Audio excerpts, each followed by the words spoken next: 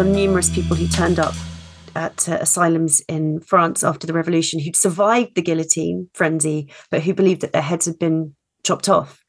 And scores of them, saying, oh, yeah, I got the wrong head. My head was chopped off, but unfortunately there was a mix-up in the basket. And because I've got really good teeth, these teeth are terrible. It's real black comedy, isn't it? You're listening to Inside Mental Health, a Psych Central podcast where experts share experiences and the latest thinking on mental health and psychology. Here's your host, Gabe Howard. Welcome, everyone. I'm your host, Gabe Howard, and calling into the show today, we have Victoria Shepherd. Victoria is an award-winning producer of historical documentaries for BBC Radio and the author of the book, A History of Delusions, The Glass King, A Substitute Husband, and a Walking Corpse, which she wrote as a companion for her 10-part series of the same name for BBC Radio 4. Victoria, welcome to the show. Thank you so much for having me, Gabe. I am very excited for today's episode. Living with bipolar disorder, I personally have experienced delusions, so I have a personal investment in this topic. But before we dive in too deeply into our topic today, Victoria, can you explain what definition you used for delusions? Well, the working sort of definition that I use for my book is a fixed false idea that can't be shaken despite plenty of evidence to the contrary. So it's an unshakable, fixed, false idea about the world. It's been important for me as a historian writing the book to keep focused on that definition because the subject is very nebulous and elusive, really, and it crosses over into all sorts of other areas. And so I've tried very much to stick to that kind of psychiatric definition of a delusion, which means that the 10 characters whose life stories I tell from across many centuries may, in many respects, be very high functioning, but they have at least one fixed false idea about themselves. Victoria, for me personally, whenever anybody asks me what a delusion is, I say you feel that it's there. Like you know the monster is under the bed, but you can't see the monster. Oh, that's really interesting. What that speaks to, from my point of view, is this idea that logic won't touch a delusion. It's not something you can be talked out of or you suspect or something. It's an absolute fixed false idea. Some very interesting research in 1991, which was the first time that, psychologists had asked the general population about their delusional beliefs. Nobody had ever really asked the general population at random, and this happened in Baltimore in 91. And they discovered, of course, that we're all delusional. We're somewhere on the spectrum. We all have at least one fixed false idea about ourselves. And yet these people, the kind of people who'd ended up being logged as being delusional over the centuries, were the people whose delusions were so extreme that they'd ended up in institutions. The volume on them can be so turned up that normal life and functioning becomes impossible. Victoria, I feel like it's important to say that science doesn't really understand where delusions come from. We think there is some aspect of biological brain malfunction or disease.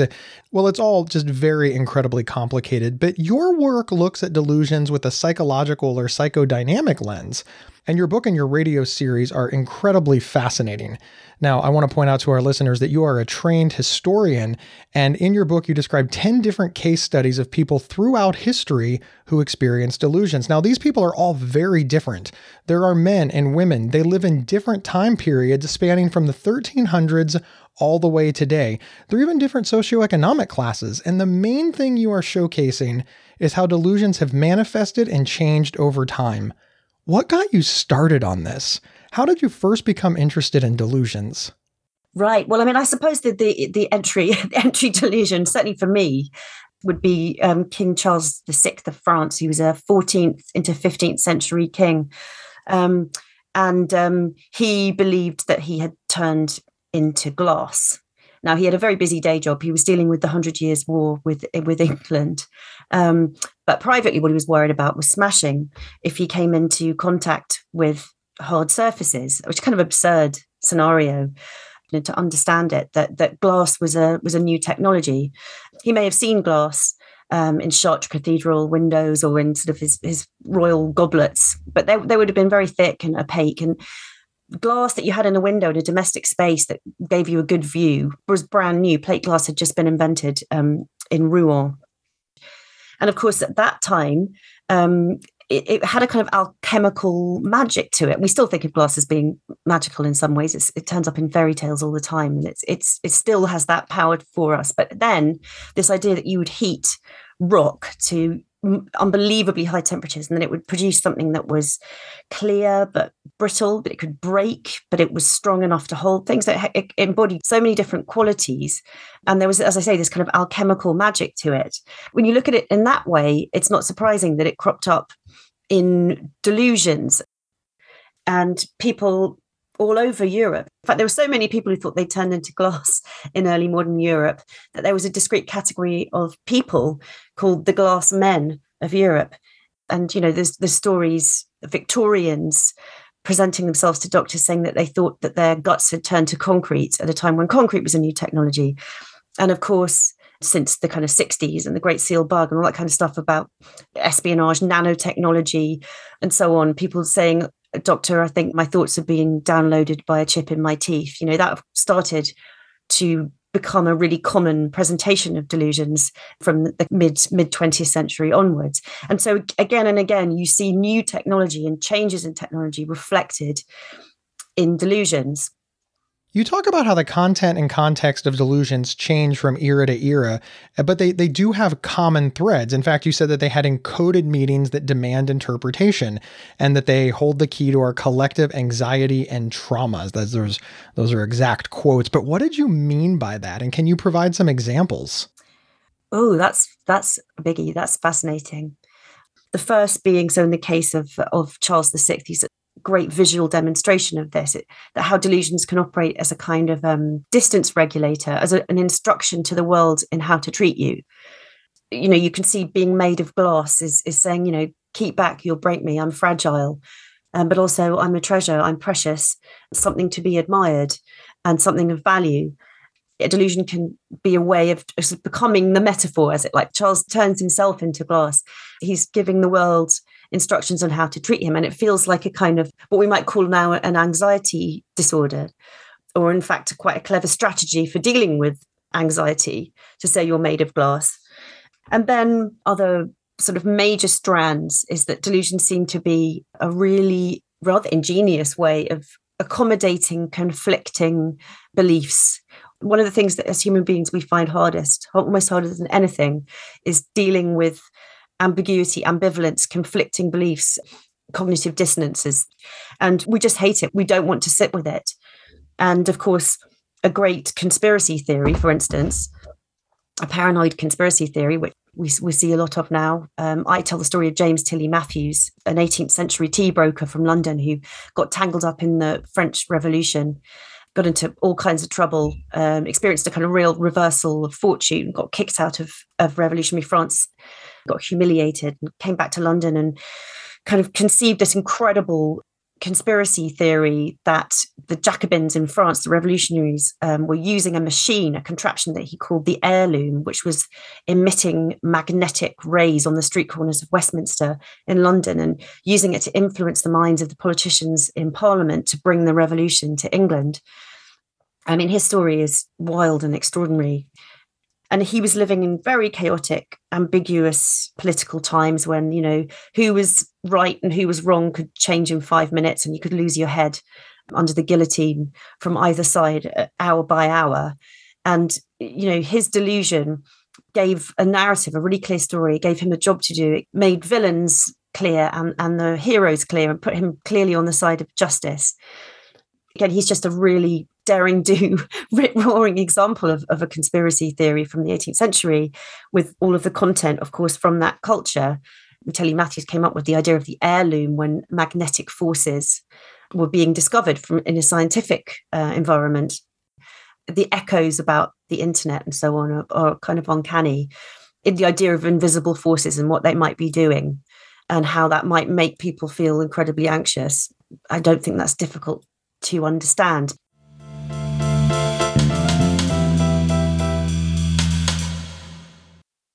There are few words more misunderstood and misused than OCD. Imagine having unwanted thoughts stuck in your head all day, no matter how hard you try to make them go away, and then having to pretend that everything is okay despite having to feel crippled inside. That's OCD. 1 in 40 people suffer from it globally, but there's hope. If you have OCD and need help, you can get better with specialized treatment. NoCD offers effective, affordable, and convenient treatment for OCD and is covered by many major insurance plans. Go to nocd.com to learn more. That's nocd.com. Gabe Howard here to tell you about the Inside Bipolar podcast from Healthline Media. He does the show with me, Dr. Nicole Washington, a board-certified psychiatrist. That's right, a guy living with bipolar and a psychiatrist team up to discuss living well with bipolar disorder. Listen now on your favorite podcast player or visit psychcentral.com/IBP to learn more. Subscribe now so you don't miss out. And we're back with the author of A History of Delusions, The Glass King, A Substitute Husband, and a Walking Corpse, Victoria Shepherd. I think when most people think of delusions, they just think of it as being part of mental illness, part of being quote unquote crazy, because these delusions are clearly false, and therefore the people who are having these delusions can just literally be dismissed. But you have a different opinion on this. How should we be looking at delusions? The story of delusions, these threads of how delusions might function and how you see them, what they are offering people, rather than seeing them as kind of marvels of the mind that are inexplicable and bizarre. I've tried to say, sort of say, look, you can't hold this topic at arm's length or put it in a kind of curio freak show cabinet. We're all somewhere on that spectrum. We all have delusional thinking. Why? What's it offering us? And it seems to me really clear looking at these stories that there are these threads, there are these common functions to delusions. And it's actually, I did find myself feeling very impressed with the kind of imaginative ingenuity of delusions when they cross over with psychosis. And they're very, very serious. They're to be taken seriously. They're not frivolous anecdotes by any stretch of the imagination. They can present dangers to the people experiencing them and to others, but they are also kind of extraordinarily imaginative and rather ingenious. I've come to see them as ingenious psychological strategies for dealing with difficult stuff. You know, even I've come to see them, well, they're very often responses to trauma, to wretched existence, and to difficulty.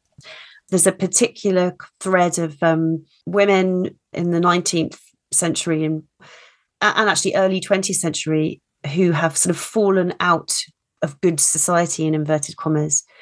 And it's not only women who fall out of society, but I certainly see there's a thread of women who fall out quicker and find far fewer ways back in.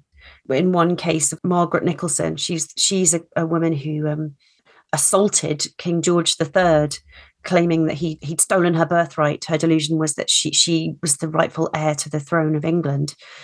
What had happened to her was that she'd been in service, really working very hard in London with well-to-do families, never had any black mark against her name at all. And then one day somebody saw the valet, one of the other men in service, coming out of her bedroom, and gossip spread. They were both immediately fired from their job. And her story is just devastating demonstration of how she could go from being hardworking, self-financing, successful woman, unblemished record, and then suddenly she had nowhere to live, no job, nothing. And we next see her turning up at St. James's Palace claiming to be the rightful heir to the throne. So several of the women who I've studied, that's happened to them. They've fallen on hard times, maybe because they've rightly or wrongly been seen to commit a kind of social faux pas of behavior, and that's it. Their life is wretched. They're reduced to nothing, and there's no real way back for them in terms of getting back into society. And these very grandiose delusions emerge from that, down, even to the people who thought they were Napoleon. That's another really interesting kind of entry delusion. The number of people who, way after Napoleon himself died, presented saying that they were Napoleon, including some women, actually. And you can see really clearly there what a delusions might be offering. France that's in a complete mess, and putting on the costume of the poster boy for being self-made. He was from a lowly family in Corsica, and how he conquered half the world. It's not hard to see what wearing that costume, that persona might offer somebody. I noticed that trauma features heavily in delusions that you document in your book. You write about several people who have delusions in response to the trauma of war specifically. You know, the effect of dealing with war trauma is something that hasn't changed and didn't change over the hundreds of years that I follow. So the people who believe that they've been decapitated by the guillotine after the French Revolution, the people who, I tell a story about a woman who believed that King George V was in love with her as she was experiencing what became known as erotomania, the fixed false belief that somebody of high status is in love with you when they're not. My first case study is Madame M, who's a woman who she walks into a police station in 1918, just at the end of the First World War, demanding a divorce on the grounds that her husband's been murdered and substituted for a double. And her life, she's married relatively well. She was working behind the scenes of the Belle Epoque, making dresses and doing well, but she'd experienced death of several children in quick succession, the trauma of living through the First World War, many other difficulties. And out of that, her life had really collapsed, and she'd found this really kind of striking reversal of fortune that she had to somehow accommodate. And she's recorded by her psychiatrist as walking in, claiming that her children haven't died. They've been substituted for doubles as well. Her husband isn't her husband. He's a double. And this incredible story, belief that, in fact, from her point of view, even the soldiers of the First World War haven't died. They've been put under Paris in the catacombs. And again, you start to see that perhaps it's easier to deal with the idea of substituted loved ones than with the idea that either you don't like them very much. In the case of her husband, I came to the conclusion she was not happily married, but also in terms of the terrible loss of her children and kind of mass loss of the war, it's easier. There's a comfort and a scaffolding in believing, a psychological prop in believing that people have been substituted. And even though it's a horrible, horrible plot, she says that it's like a sort of Dante's Inferno strata under Paris, filled with all these abducted people. But it gives her a job to do. It gives her a plot to foil, people to rescue. And so it starts to make sense. And I've tried with all of these 10 people whose lives I've followed to try and to say, yes, they're crazy, in inverted commas, but they mean something real. What is it? That's the question. They mean something real. And I think that's true, absolutely, of delusions. They always mean something real. They always reward sort of pulling up a chair and listening really carefully. And they won't be argued down or back into generally accepted reality through any kind of logic or shouting or haranguing. This is answering that question of how we bring people back. It's not an easy sell, is it, to people who've created this sort of neat story for themselves in terms of a paranoid conspiracy. It's not an easy sell to bring people back into a messier world, is it? But I think that's probably what we have to try and do. One of the things that's so amazing about all of the case studies that you cover in your book is that, well, frankly, it reads fake. It reads like fiction. It reads like a novel. It all sounds like some sort of sci-fi action movie. And I had to remind myself over and over again that your book is nonfiction. This isn't made up. You're documenting the lives of real people. Did you find it hard not to get sucked into this yourself? The premises of Delusions are intriguing, aren't they? Because they have this fantastic premise at the beginning of all of them. Like I say, the woman walking into the police station saying, I want a divorce. Why, madam? Oh, but my husband's been murdered in exchange for a double. It's like an opening from a kind of thriller, isn't it? Like an Edgar Allan Poe short story. They're really good stories that these people have created. And they're not creating them cynically or manipulatively. These are real fixed false beliefs. But there is a drama and a performative element to many of these that are very seductive. And her story has just had me, on tenterhooks to know the next installment.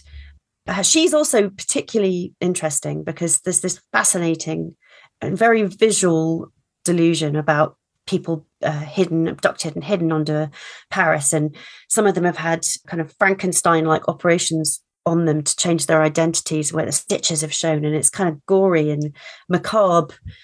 And as I say, involving murder and abduction, and interesting crossover there with QAnon, actually, the idea of abducted children who've been hidden, say as an aside.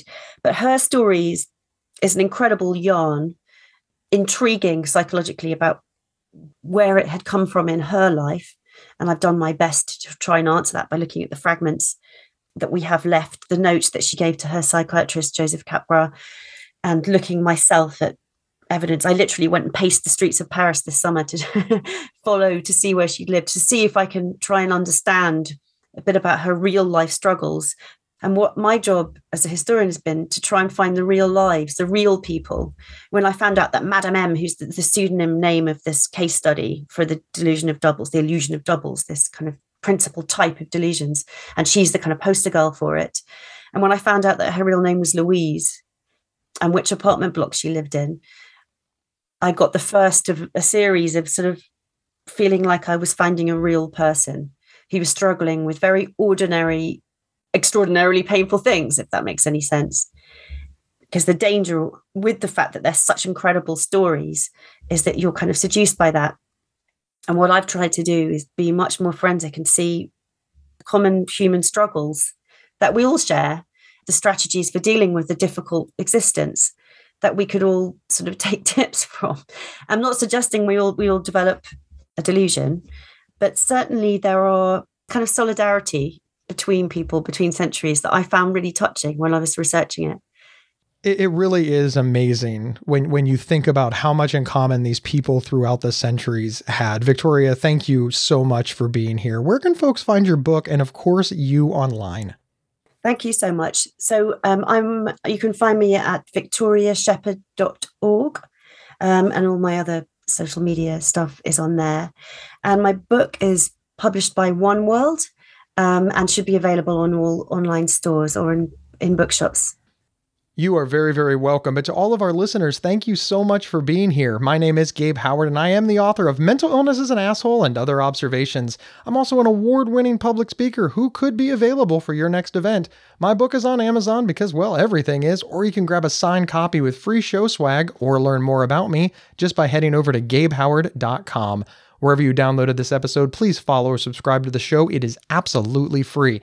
And hey, can you do me a personal favor? Recommend the show. Tell your friends, your family members, your colleagues. Send a text message, an email. Post us on social media. Sharing the show is how we grow. I will see everybody next Thursday on Inside Mental Health. You've been listening to Inside Mental Health, a Psych Central podcast from Healthline Media. Have a topic or guest suggestion? Email us at show@psychcentral.com. Previous episodes can be found at psychcentral.com/show or on your favorite podcast player. Thank you for listening.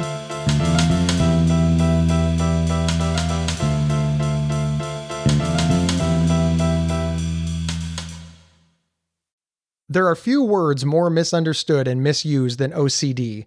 Imagine having unwanted thoughts stuck in your head all day, no matter how hard you try to make them go away, and then having to pretend that everything is okay despite having to feel crippled inside.